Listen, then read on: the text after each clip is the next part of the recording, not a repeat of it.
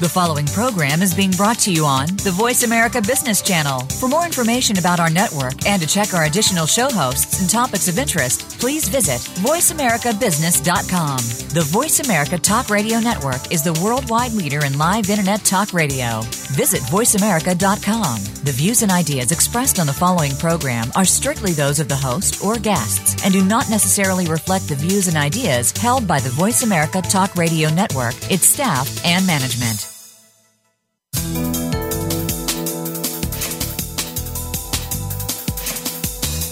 Today, expert knowledge is so highly valued that we learn to lead first as the expert whose mastery of the details helps teams solve problems. Eventually, as your leadership role expands, expert leaders find themselves in a role where others know more. Details are no longer so accessible, and decisions are made without a full understanding. Welcome to Out of the Comfort Zone with Dr. Wanda Wallace. It's time to find out how to make the transformation smooth and flawless. Now, here is Dr. Wanda Wallace. Welcome to the show. We have a special treat today. I'm very excited about it. So my guest has moved in and out of the comfort zone in his own career many, many times. He's a seasoned corporate executive, and he's gone from one role to a completely different role to a completely different role you're going to see. At each move, he was not the expert, and more importantly, he didn't try to become the expert. He still had to win the team over, and he had to manage the resistance of people around him who didn't believe he should be leading, and the resentment that they didn't get the jobs, and he still had to deliver results. But as you're going to hear, he used an interesting set of skills to get there rather than the expert. So our guest is going to talk about the key to his success in each of these transitions. And I think you're going to find there's a great deal of practical advice about moving from one role to the next role and how you add value quickly, especially when you don't know the detailed content of the work that you are now responsible for leading. So my guest is Mark Howes. Mark is a seasoned executive at Deere & Company, and he's held a variety of leadership roles, including, now listen to the range of these, senior counsel, business development manager, corporate secretary and associate general counsel, marketing integration manager, factory manager, VP of human resources and communication, and as if that's not enough, he's just recently appointed senior vice president and chief administrative officer effective November 1. So Mark, welcome to the show. Great to be here, Wow. This is going to be exciting. So you've done a whole bunch of things, and I just listed them, but you've had an interesting experience before that. So before you joined corporate life, what were you doing? Well, I started out immediately before joining corporate life. I was a U.S. Army soldier. I was a major in the U.S. Army. I served 12 years in the Army. Actually, my first job ever out of college was working for Congress. Did that for about a year, and then I went to work for a university. Did that for about 3 years, managing a program to get veterans into a post-secondary education. And after that, maybe it was working with veterans, I decided I wanted to enlist in the Army. So having a college degree from the University of Michigan, I enlisted in the U.S. Army, got a chance to go to Officer Candidate School where I was an artillery officer and served as an artillery officer for several years, and then was selected to go to law school with a program they call the Funded Legal Education Program, where I went, and my job was to go to school, went back to the University of Michigan for law school, and became a judge advocate, and did a variety of jobs there, a prosecutor, ran a legal assistance office, and the last job was doing government contract work immediately prior to coming to Deere. Oh my goodness. That is you must get restless or something after every few years. Is that either restless or I can't keep a job. One of the two. Given how long you've been at Deere, I have a feeling it isn't about keeping the job. All right. So now I want to highlight a couple of these jobs you've had. Senior counsel. So that makes sense. You've got a law degree. You've done some legal assistance, a job advocate. I can get that one. But then you go from senior counsel to do business development. Yeah. For us, at the time we had three divisions: the ag division, the construction and forestry division, and the what we call commercial and consumer equipment division. They make gators and all sorts of grass cutting, whether it be golf or commercial or things you might find at Lowe's or Home Depot.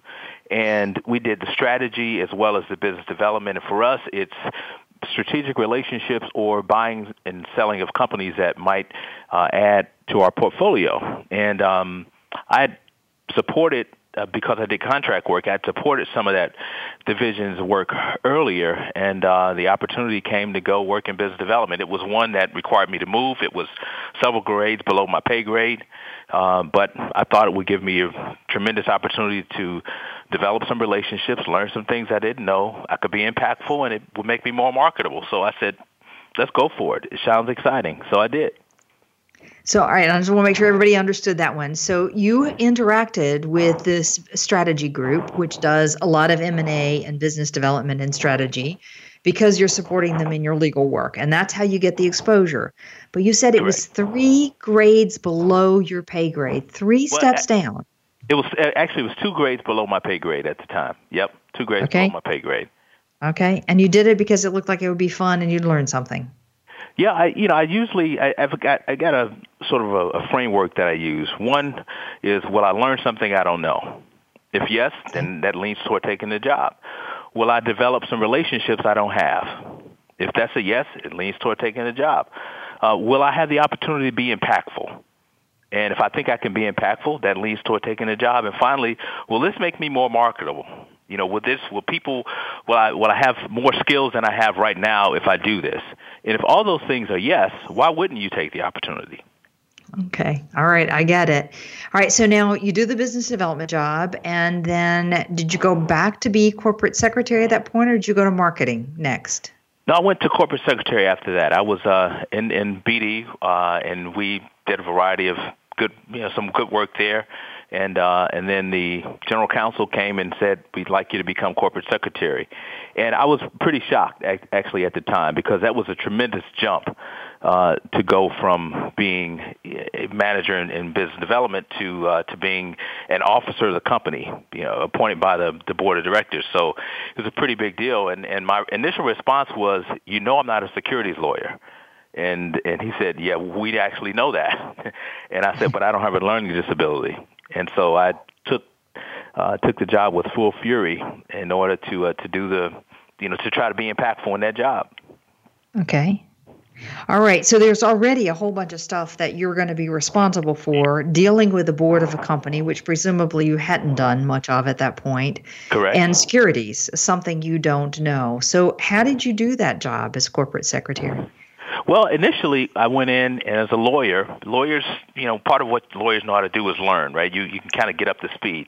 And so I immediately said, okay, I'm going to be responsible for all the securities, SEC, New York Stock Exchange, all the reporting for the company. So I've got to understand all the intricate securities laws.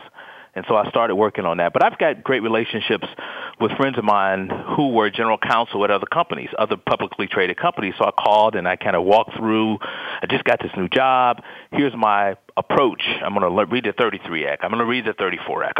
And they kind of stop. That is not what you need to do. You have people who are, seasoned professionals in that space. You will never learn as much as they already know about this. What you need to do is understand governance. You need to go back and read the last 3 years of board minutes. Read all the committee minutes for the last 3 years. Understand the issues that the board of directors is dealing with.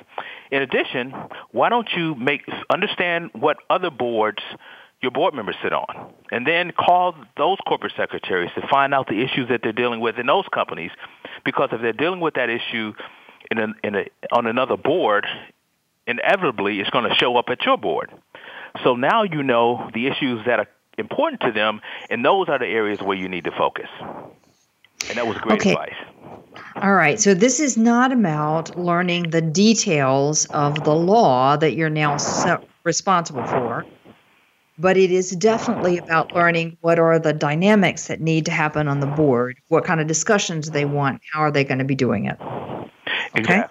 Exactly. And understanding from a governor's perspective, what are the things that they're being challenged with? What are the hot topics that boards are being faced with? And understand all the nuances associated with those so that you can help the board work through those issues. And those usually aren't issues of law or regulation. They're usually issues around governance. And that was a big aha for me.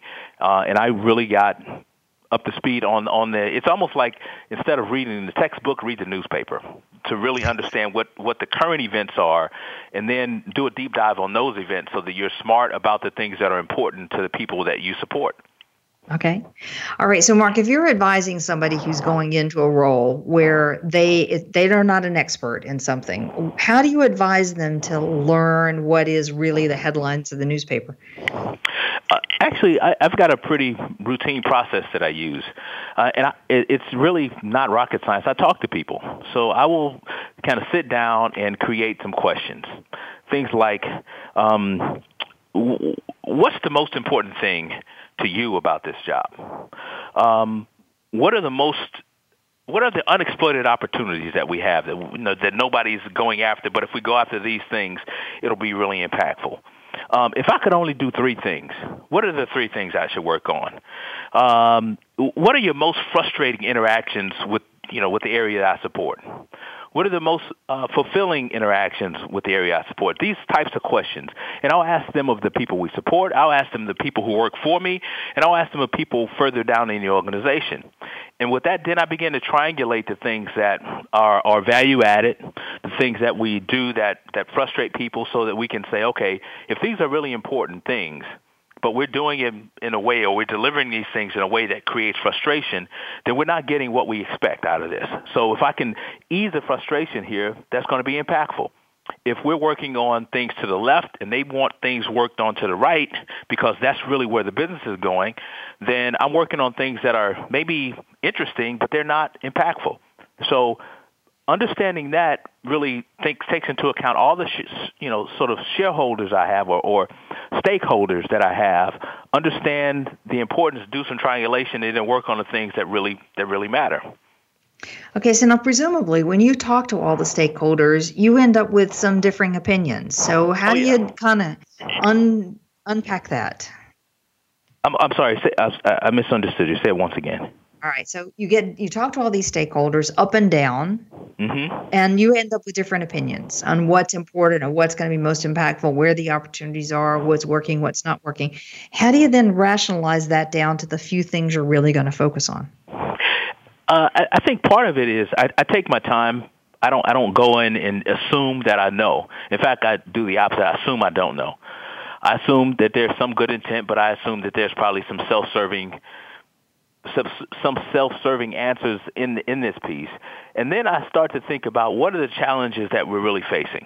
What are the real challenges we're facing, so that I'm not creating I want to cure something. I don't want to treat something. I want to cure something. And so, to the extent you can understand the difference between a symptom and the actual disease, then it gives you a better sense of what you need to focus on. So some of that may be just a sense of working with in different situations that gives you a breadth of understanding about issues. Some of it is understanding the people that are closest to it probably have a better sense of what it is. I'll give you an HR example. One of the things that was interesting to me when I took over HR was this notion that people didn't necessarily respect HR, but they loved their HR person. It was sort of like Congress, right? I love my member of Congress, but I don't like Congress as a whole. And I always wondered, how can that be? Well, if the only person you interact with from HR is you have a positive experience about, then how do you develop a negative experience about HR? And it was my view that it happens because the person in HR feels that way. Because they're on the front lines and things happen, there's some process that we create. And when we create this process, it flows out to the business, but the people on the front line aren't aware, or they aren't adequately prepared. So they're embarrassed, or they're not actually taken care of when this new thing happens and their business person turns to say, what is this all about? And they have to say, I'm not really sure. Right? So when I think about those things, I think about who's closest to this, who really is impacted about this, who's giving me their actual experience versus an experience that they've heard from somebody else, and I think that helps me to sort of not just go to the noisiest thing, but the actual thing that actually matters. So it sounds like, Mark, you've developed some pretty good diagnostic skills to be able to unpack we always say the wheat from the chaff. But in effect, that's what you're doing. Kind of how does this all fit together? What makes sense of it? What do I think is real here? And so on. Yeah, I suppose I am. I hadn't really thought about it that way. It's just sort of how I operate. Okay. All right. So I got to take you. So you're the corporate secretary. You've dealt with the board. You've been doing all of this stuff with the board, focusing on the headline, big picture issues, and then you go to take a marketing integration manager. Yeah, that was interesting. So again, my picture's on the website, right? I'm important. I'm an officer of the company. I signed the proxy statement, right? So, and then there's this, I get a call, and I'll give you the details of the call, which is kind of interesting. When the call, I'm in China at the time, and I get a call, and it says, basically, at the next annual meeting, you're going to retire. You're going to resign. And okay. Well, who's going to take my place? They mentioned, she'll be great. There'll be great opportunity. Well, who's taking her place? And, well, he's coming to take her place. That'll be great. Finally, it's quiet. I said, well, what about me? Oh, well, you get a call from somebody else. And I get a call from the person who was at the time, one of our division presidents, who said, I want you to come work in marketing. And I said, okay. Tell me about the role. And I said, well, we'll figure it out. And so, oh, okay, we'll figure it out. That sounded, asterisk number one, we'll figure it out. Okay, well, how big is the team? You won't have a team. It'll be an individual contributor. There's a special project we want you to work on. Okay, so now I'm going from being officer of the company to an individual contributor with no team. Okay, and it's in a different city. So I have to move again. So I immediately blame it on my wife and say, well, I'm in China. I need to go home and talk to my wife about this. We just moved here a couple years ago, blah, blah, blah. And he says, oh, one other thing. We don't want you to move. We want you to commute for the job. And it struck me. I'm saying, okay, you want me to go for a job that's really not defined, to work on a project with, as an individual contributor when I'm an officer of the company and I got to commute. And it was at that point that I said, do I trust the company or not? Right? Do I really want to do this, or do I think they're trying to fire me? And I said, they know how to fire you if they want to do this. This is a tremendous opportunity. I went back to my things. Will I learn something I don't know? Will I develop some relationships I don't have? Will I have the opportunity to be impactful? Will this make me more marketable? When I looked at all those things, I said, again, this is a great opportunity to continue to expand my portfolio of skills, my portfolio of impact, if you will, and the relationships that I have in this company that I didn't grow up in. So it was a great opportunity for me. Wow, Mark, I can imagine most people would have said, thank you, goodbye, because that took a lot of trust that this was going to work out okay, because that's a big move backwards. So did you? Yeah, it was. Did you have moments when you were thinking, "Oh my gosh, what am I doing"? I had a few of those. They occurred mostly on Sunday evenings, so it was a 6-hour drive. So there was really no way to get there easy by plane. It was a 6-hour drive, and on Sunday, I still had two young children at home. And on Sunday evenings, when I was preparing to make my drive, I would get to, Daddy, do you have to go? Those were the times I said, what am I doing? Do I really want to do this? And, sometimes you've got to make a decision, right? It won't last forever. And are you willing to, is the work interesting enough? Are you making a big enough impact to say, this is worth the sacrifice? I believe something on the back end will be better. And so you just got to work through that.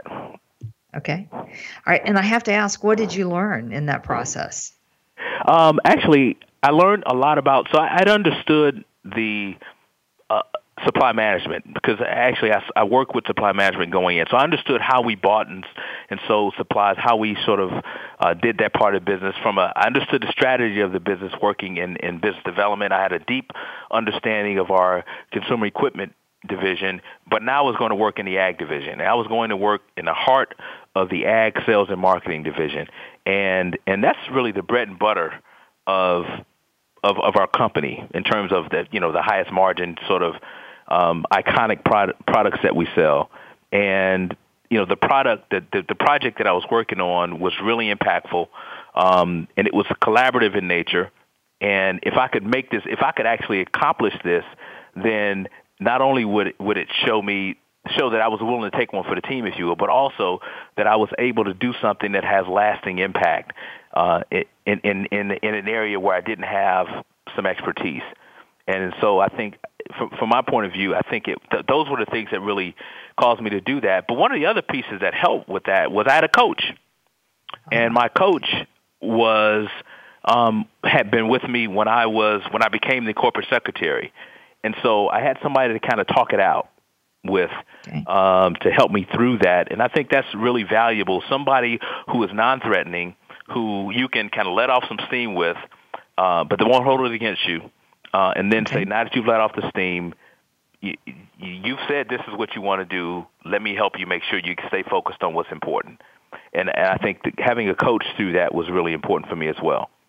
Okay. All right. So now, no team. So it's a different leadership role. It's a project. It's collaborative. You got to persuade people to do stuff presumably they don't want to do. What was the secret to success there? I took some time to get to know people. And there was one thing that we did. We needed to impact both dealers, manufacturing, and customers. And so I got one particular factory to let me act like a customer.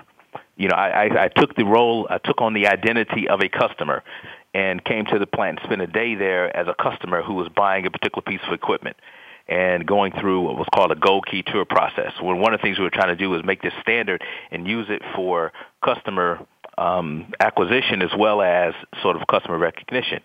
And so, as we thought through that, I said, I need to see this from everybody's point of view. And so I actually got the manufacturing folks to let me do that in the plant. And it was pretty amazing because now I'm the customer, and they think I'm the customer.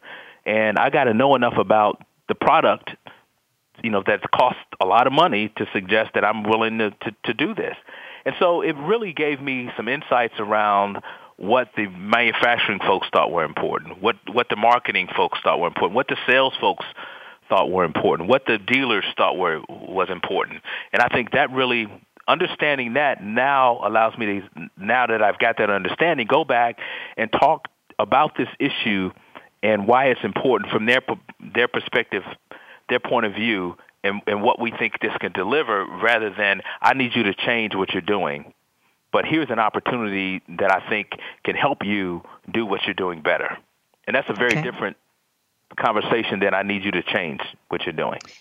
Yeah. So already, I understand where you're coming from, and we can talk about it. We can use your language. I think that's part of what wins people over. So, Mark, it strikes me that at every one of these transitions, what you do is a lot of learning, a lot of asking questions, a lot of talking people, or trying to figure out what matters to people, what's important, where the pain points are, what they really need, what the experiences are really like. And you spend some time doing that and then distill that down to what you think really is going to make a difference. Is that a fair summary? That's the fair summary. Okay. Amazing. Truly amazing. Boy, and what a difference than believing that I have to go in and know everything instantaneously and be the smartest person on this topic in the room. Okay, we're going to take a break. When we take a break, I'm going to come back and talk with Mark, and I want to talk a little bit about how do you win the team over, especially when people don't necessarily want to be led by you in the first place. So we'll be right back. With me today is Mark Howes, seasoned executive at Deere & Company, who's had a broad range of experiences from corporate counsel, senior counsel, to business development, to marketing integration manager, factory manager, human resources, and the list goes on. We'll be right back.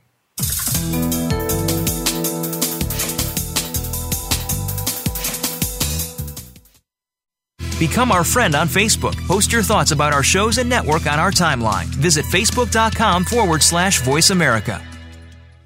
If you want more information on the coaching and seminars we offer, go to our website at www.leadershipforuminc.com. If you are interested in finding out more, you can also purchase a copy of the forthcoming book or any of Dr. Wallace's current books by clicking on the links under the Resources tab on our website at www.leadershipforuminc.com. You're also sure to find some handy links, videos, and more to help you create a winning strategy for your organization. Leadership Forum, Inc., helping organizations get it and keep it. What does a visual workplace mean to you? How does it contribute to operational excellence? And what steps do you take to put it powerfully in place? Listen to The Visual Workplace, work that makes sense, to find out. Each week, Dr. Gwendolyn Galsworth, visual workplace expert and award-winning author, shares tools and strategies to help you make the workplace speak at a glance without saying a word. Learn to work safer, faster, better, and at far less cost no matter what business you're in. Tune in to The Visual Workplace every Thursday at 10 a.m. Pacific, 1 p.m. Eastern on Voice America Business. From the boardroom to you, Voice America Business Network.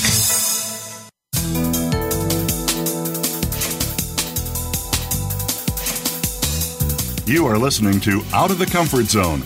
To reach Dr. Wanda Wallace or her guest, call into the program at 1-866-472-5790. Again, that's 1-866-472-5790. You may also send an email to wanda.wallace@leadershipforuminc.com. Now, back to Out of the Comfort Zone. Welcome back. With me today is Mark Howes. Mark's a seasoned executive at Deere & Company, and he's held a variety of roles, many of which sound like expertise roles, but he's led them sort of as a non-expert, starting as senior counsel and then doing business development, which is strategy and M&A, then being corporate secretary, then marketing integration manager, factory manager, VP of HR and communications, and now is going into role as chief administrative officer.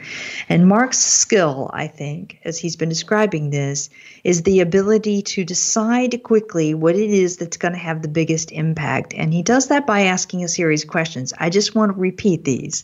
So Mark, make sure I get them straight. You'll ask people up and down, all of your stakeholders, above you and below you, what's the most important thing to them about the job? Where are the unexploited opportunities?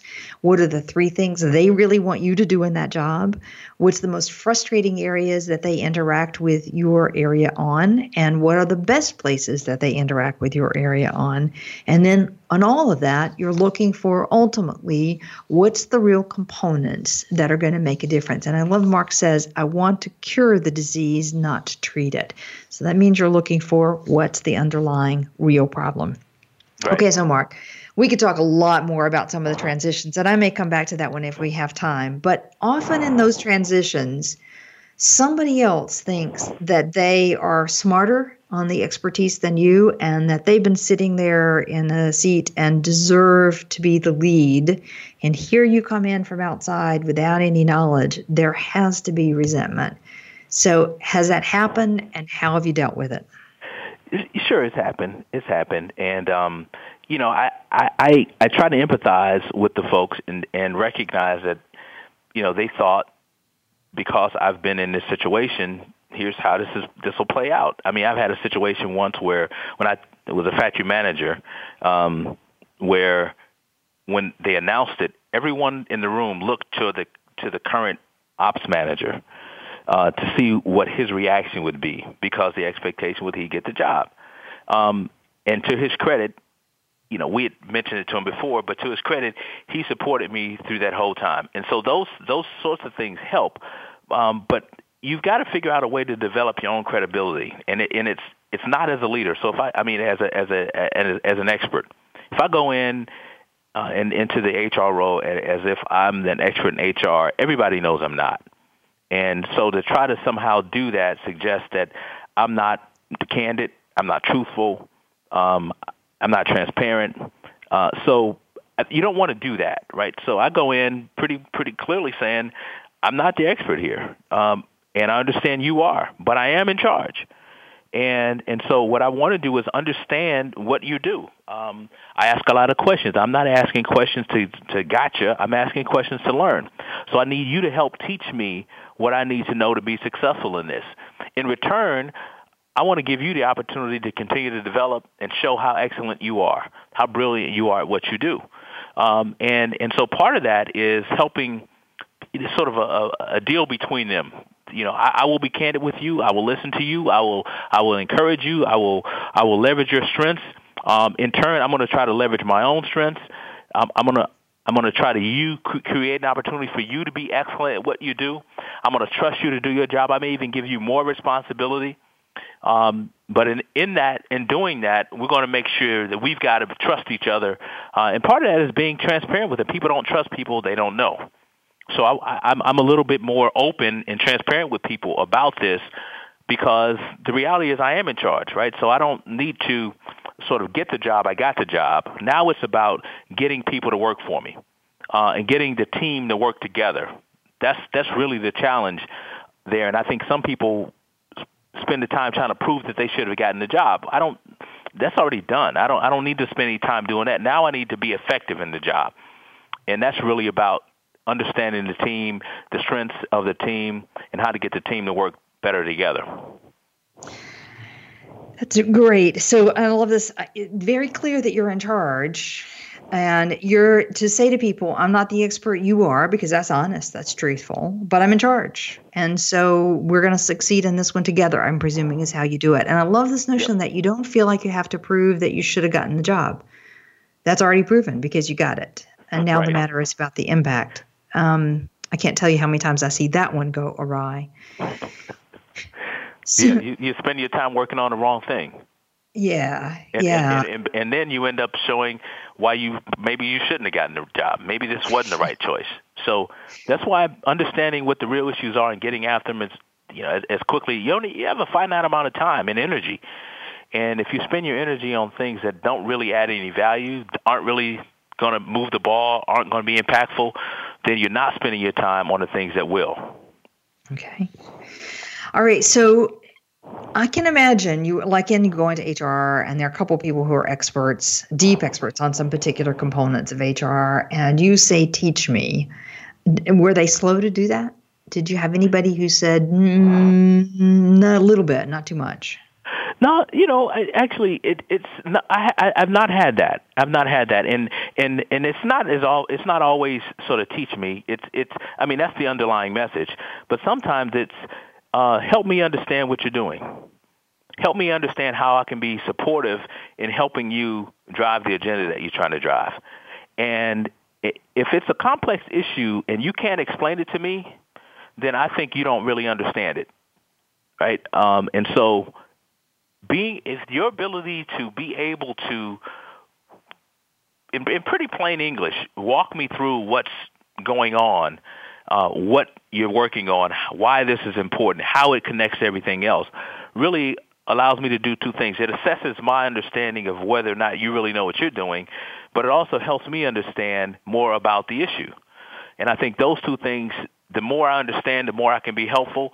The more I understand, and I think part of it is being agile in your learning, right? You're always you want to be curious about what folks are doing, and once you do it a few times, where you start asking very probing questions, and folks aren't prepared for that, they recognize I really got to be prepared when I go talk to them, and you're not embarrassing people about it. You want to understand it, and when they can't articulate that to you, it causes them to get better at what they do in order to make sure that you're adequately prepared for it. And then if you help navigate through some things, I think that builds more credibility with you. I learned something in the Army a long time ago, which was you should do what only you can do. Because if you're doing what somebody else can do, then nobody's doing what only you can do. And so empower people to do what they can do so that you are focused on doing the things that only you can do. And I think that helps people in this space, because I'm not trying to overmanage you in some respect. I'm not trying to do your job. I want to help create the space for you to be excellent at what you do. Okay, I can see how that would win people over. I've had this conversation with a series of senior executives where the question is, how do you know what is it that only you can do? And one of my favorite stories about this one is actually a senior woman who's now retired, who was on maternity leave at one point, and she just decided, I'm going to enjoy my maternity leave, and that means my team has got to come up to speed. If they work together, they can probably make 90% of the decisions without me. Mm-hmm. And she said, coming out of that exercise, they learned two important things. The team learned that they could indeed do about 70% of it without her. And the second thing, they all learned what the 30% was that they couldn't do without her. Mm-hmm. So how do you go about deciding what only you can do? that's hard, and it's not always discreet. What I mean by that is as you're thinking about that, part of it is I think the first step is getting your team comfortable with making the decision. Because sometimes it's not that they won't make this. It's not that you haven't given them the autonomy to do it. It's that they're concerned that if I make this decision and I get it wrong, I got to pay the price for this. And so you've got to let people know, look, if you've, based on the information you had at the time, you make the best call you can. You did it in the right way. We talk about the how. It's how you do things, right? In terms of integrity. If you've acted with integrity, you made the best decision you can. It turns out to be wrong. It can I will support you on that. We'll learn from it. We'll go on, and we'll keep it moving. If they know that I will support them on that, then they're more likely to make those decisions. If they know that if this happens, I'm going to toss them under the bus, then they're going to come to me with every decision so that they can have plausible deniability that really this was your call, not mine. So the first thing is to get them empowered and let them know that you have their back in terms of when they make, take reasonable risks, and if it's wrong. I think the other thing is, I think areas where diplomacy is required, particularly at this level, are areas where I have the capital to do it, and if it turns out, if I have to ruffle some feathers to do it, it won't be fatal for me. Whereas if somebody else did it, lower in the organization, they may not have the capital, and it might cause a bad taste in someone's mouth that lingers, that might ultimately impact them downstream because they did something like that. So for me, those are the kind of things that I say, let me do this.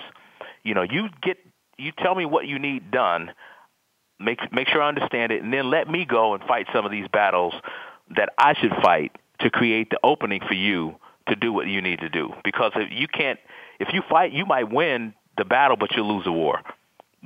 People will be upset with you for years because of this, whereas if I did it, they may be upset for a while, but they'll get over it and we'll keep it moving. So I think, those are some of the areas, if it tends to be in that sort of space, that's the kind of thing that I want to do. One, because, I've sort of earned the stripes to be able to do it, but two, I'm protecting my people and getting them to a place where eventually they'll be, where they're strong enough to be able to withstand the antibodies of an organization to be able to do that themselves. Does that make sense? That makes a ton of sense. And I certainly have seen a lot of careers come derailed and never get back on track again. I mean, they may stay at the company, but they just never go as far as they wanted because they waded into an area that needed diplomacy and they didn't have the capital to do it. And their resentment does breed. I agree. I get that. So it is a matter of giving up as much as you can and making sure that people are doing the decisions in the right way, that they have made the right calls, they've acted with integrity, they've done the things the way it should be done, and then hanging on to the diplomacy part. Now, Mark, you talked earlier about getting people to explain what they do. And if it's complicated and they can't explain it, then you start worrying that person doesn't know what they need to know. So how do you make a decision? You're not the expert now, so you can't really determine whether they know their stuff or don't know. How do you make this decision that somebody does need to be moved on, and how quickly do you do it? I tend to look at things.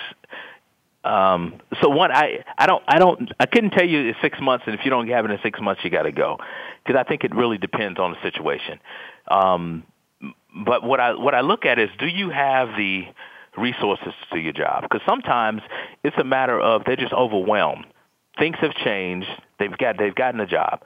Things have changed, and now they're overwhelmed, and they haven't told anybody how things have changed, and they just aren't able to be as effective in their job because there's too much to do. So do you have the time to do your job? Do you have the resources to do your job? Are you still trying to create something, with a typewriter when you've got a word processor, as an example, right? I do, to use a crude example. Or do you have the time? Do you have the resources? And do you have the training, right? Do you actually, are you using yesterday's knowledge about this topic that is very dynamic and has now moved and changed a bit, and you're trying to create put that new framework into your existing dynamic, right? The new set of circumstances into your old framework. And as a result, you think you understand, but you don't because it's changing. And so if I look at any of those and find that you need more, that you don't really have all you need to do the job, then I'm going to try to get you some help. If I look at it and say that you're dealing with, you don't have really the resources or the tools, then I'm going to try to get you the tools. If I look at it and say things are changing, but you aren't keeping abreast of the changing and you want to, then I'm going to try to put you in touch with people who know this stuff, whether it be a conference board or some other thing like that, or whether it be friends of mine or relationships that I have at other companies that work in that space that I can put you in touch with, have you go sit with them to get up to speed. So I think those are sort of the big pieces, right? Because most people have reasonable intelligence, and given adequate opportunity, they'll get up to speed. If it's you don't want to change, this is the way I've done it. I've always done it this way. I don't care that things are changing. This is the way I want to do it. Now, if I can't get you to change, then maybe I need to get you in a different role. It's when those things, when it becomes apparent that you either are incapable of dealing with the new reality or unwilling to deal with the new reality, then that's when I feel like I got to make a change. Okay. So, and there's no timeline. It's not 3 months. It's not 6 months. It's that 9 months. It's however long it takes you to figure out where this person is and do they have the things that they need to do to be prepared to do the job. Yep. Okay. And I'm always cautious too, because you roll into a new area, you find somebody that's been there for a long time, and my assumption is that they didn't sneak through, that somebody at some point saw that these people are adding value, and they've made their way through the course of their career by doing this. They didn't slip through, that they've actually added value. And so that's when I got to say, what's changed? What am I seeing that everybody else didn't see, or what am I not seeing that everybody else saw? What's going on? So I don't automatically assume that I'm smarter than everybody else who's dealt with this person over time. And that helps me not go in and do something. I remember one of my great mentors said something to me one time. There was a person that was working for him, and I thought this person was just terrible, and that he needed to fire him. He needs to go. I'm watching him. This person needs to go. And he said to me, let me tell you how this plays out. One, if I fire him, I'm going to upset a whole bunch of people I have no idea I'm going to upset, because this person has great relationships and long tenure serving very well. Two, until if I get rid of them, whoever I bring in better be better. They got to be, they have to be, they can't be equal. They have to be better. And three, until I do that, I got to do their work. Right? So there isn't, when I look at the risk associated with each one of those, it's much better for me to try to get this person up to speed than to sort of walk in and clean house. And that was very early in my career, somebody told me that, and that actually has been extremely valuable for me, because I've seen several times when people go in, I'm the new boss, I'm going to clean house and bring all my people in. Their people don't know anything about sort of the dynamics of the job, right? They may be good subject matter experts, they don't understand the dynamics of the job, and then they get roasted, and they don't last. And before you know it, they're gone. Them and their people are gone because they didn't really understand what they were getting into. Yeah. So, there's often a lot of discussion, particularly with people who are high performers and have a perfectionist tendency at any rate, and like to get things done well and want to see things move fast, and they get quite frustrated with the team that's around them. And the advice, their senior people will always say to them is, you got to learn to work with all types. Okay, well, that doesn't help. I love your 3 questions here. There's that person has a bunch of great relationships, and a lot of people are going to be upset. That has impact. Mm-hmm. And 2, I'm going to replace them, but I better be sure that person is better by a long shot than the person I'm replacing with, because they're not going to understand the dynamics of the job, and that's going to be a mess. And then 3, I have to do their work until I get the job filled. I love it. It certainly is a formula for saying, let me figure out how to make this person a little more effective than where they are right now, especially if you go back to resources, time, and training. I love it, Mark. That's great. That's great. So you said a couple of times that, you're trained as a lawyer and you're a fast learner, and what lawyers do is come up to speed really quickly. Any tips on how to come up to speed? I think part of it is you've got to be willing to get your hands dirty and really go deep when you have the opportunity. And what I mean by that is I would rather. Let me go back to when I was a corporate secretary. There's a lot of stuff you got to cover, right? I mean, just if you think about all the securities acts, Sarbanes-Oxley was in place at the time. This was, I was there pre-Dodd-Frank, but you think about all the regulations that are out there. There's a lot of stuff to know, and you can't really know all of it. But there are certain things that come up that will be significant issues, seminal issues that the company will have to deal with. When those issues come up, I go deep. So I may not try to, to sort of get, be a master what's this saying? I know a little bit about everything, but a lot about nothing kind of thing, right? I don't want to do that. I want to figure out those times where things are really, really, really important, and then go deep on understanding that issue completely. The pros, the cons, what the arguments are for and against, how other companies are dealing with these issues, how other companies have dealt with the issues, researching how is my circumstance like other companies, how is my circumstance distinguishable from other situations, really going deep when you have the opportunity to go deep. And I think for me, that has proven to be helpful, because you are not sort of you're not approaching learning saying, I need to learn directions.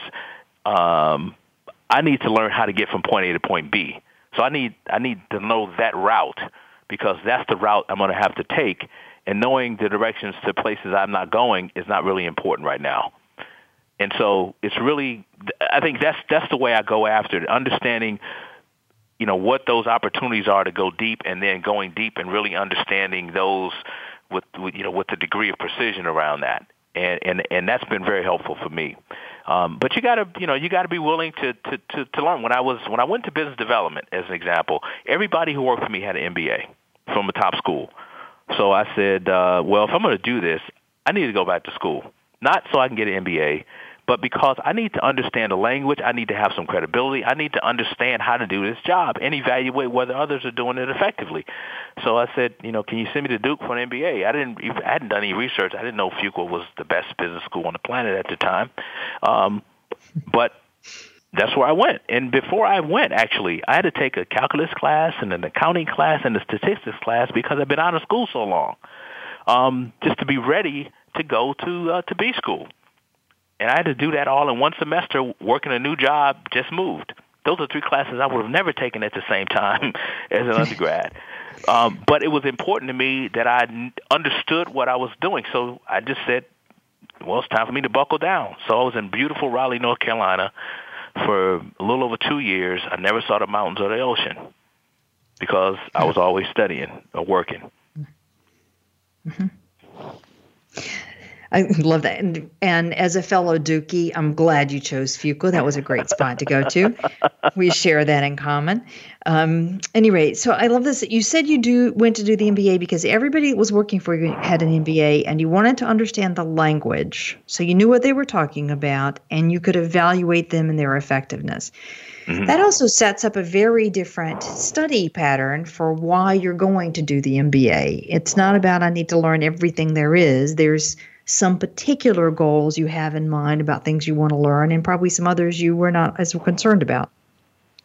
That's correct. I think, when I got there, I wanted to really understand strategy, and having been a military officer, strategy was something I was very familiar with, so I took to that very easily, and that was probably one of the easier things for me.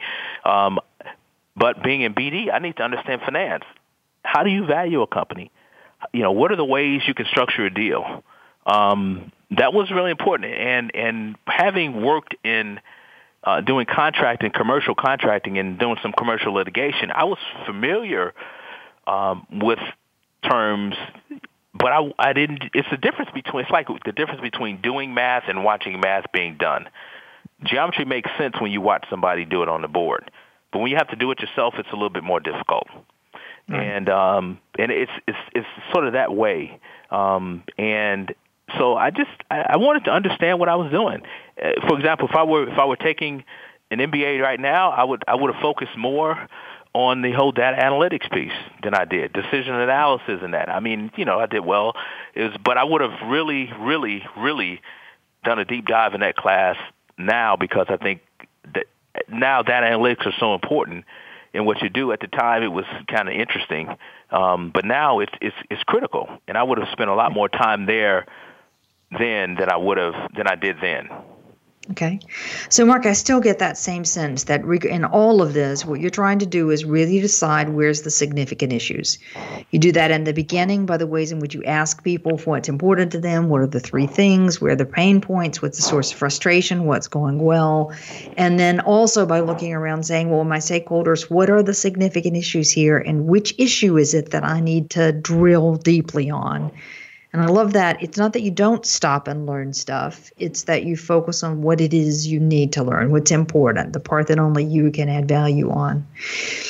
You've talked a couple of times, I'm going to shift gears a bit. You've talked a couple of times about your Army experience. And I've encountered a number of people who've come through military training in multiple different countries, who've been in the military for 10, 12 years, and they seem to believe that it's a valuable vessel for teaching corporate leadership. So what's your experience? What did the Army teach you that has been so helpful? Yeah, I think military experience is tremendously valuable. I'd say one, at the very basic level, you learn to deal with people from all walks of life. When you think about diversity, and we talk a lot about diversity in corporate America, in basic training, I had people from Puerto Rico. I had Dominicans from New York who spoke a little bit of English. I had cowboys from Montana. I had guys from St. Louis. I was from Detroit. Folks from deep south in Alabama, Mississippi. Variety of different ethnic groups and cultures that all came together, that had to work together as a team. And so you begin to, some of these folks had never sort of spent any time, I'm African American, and spent any time with anybody African American, right? And not only now do we spend time, but we actually live in the same place. We shower in the same shower, right?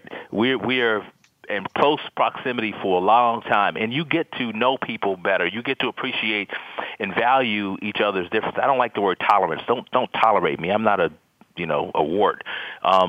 But you begin to appreciate people. You get to value sort of what it is about them that's unique, and what it is about us that's the same. And I think that's the first thing that military service does military service does for you. The second is talk about the importance of the team. It's never about me, or mine. It's always about us and ours and we and what the team has to do. And it teaches you to understand what the issue is. And maybe my whole focus on understanding the issue comes from this. There's something that happens in the Army. We call it an operations order. When you go out and whatever the thing is, there's an operations order which talks about how you're going to complete this mission. And one of the key parts of that is called command. What is the commander's intent? What are you really trying to accomplish here? So that when you come in contact with the enemy, you know what the end game is. It's not just that I want you to go and stand over here, and then if something happens, I don't know really what I'm doing here, but you know what the end game is. And I think really understanding sort of embracing and valuing diversity, understanding the importance of teamwork, and it's about the team, not you, and how what you do impacts the overall team, trying to figure out what's most important to accomplish the mission, and understanding that if I don't do my part, I'm going to let my buddy down, that my buddy is depending on me to do the job. I think those things really create a framework for people who can.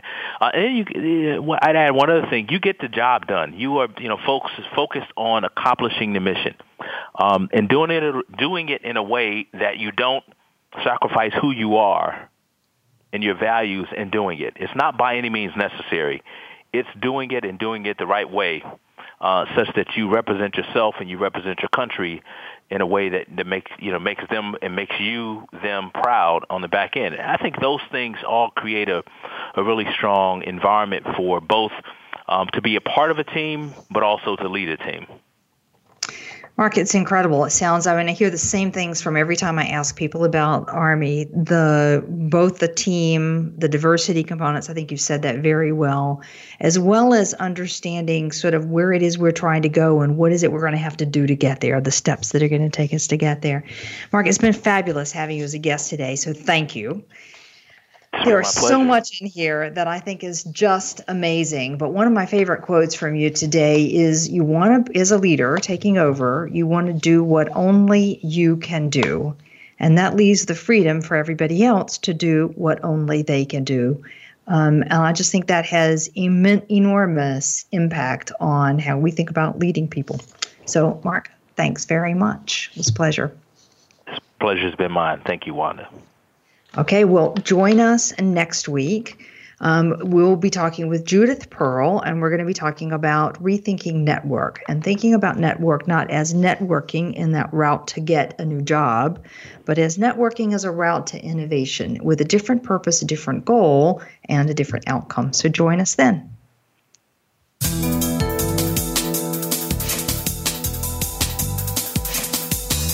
Thank you again for joining us for Out of the Comfort Zone. Tune in again for another edition with Dr. Wanda Wallace next Friday at 11 a.m. Pacific Time and 2 p.m. Eastern Time on the Voice America Business Channel.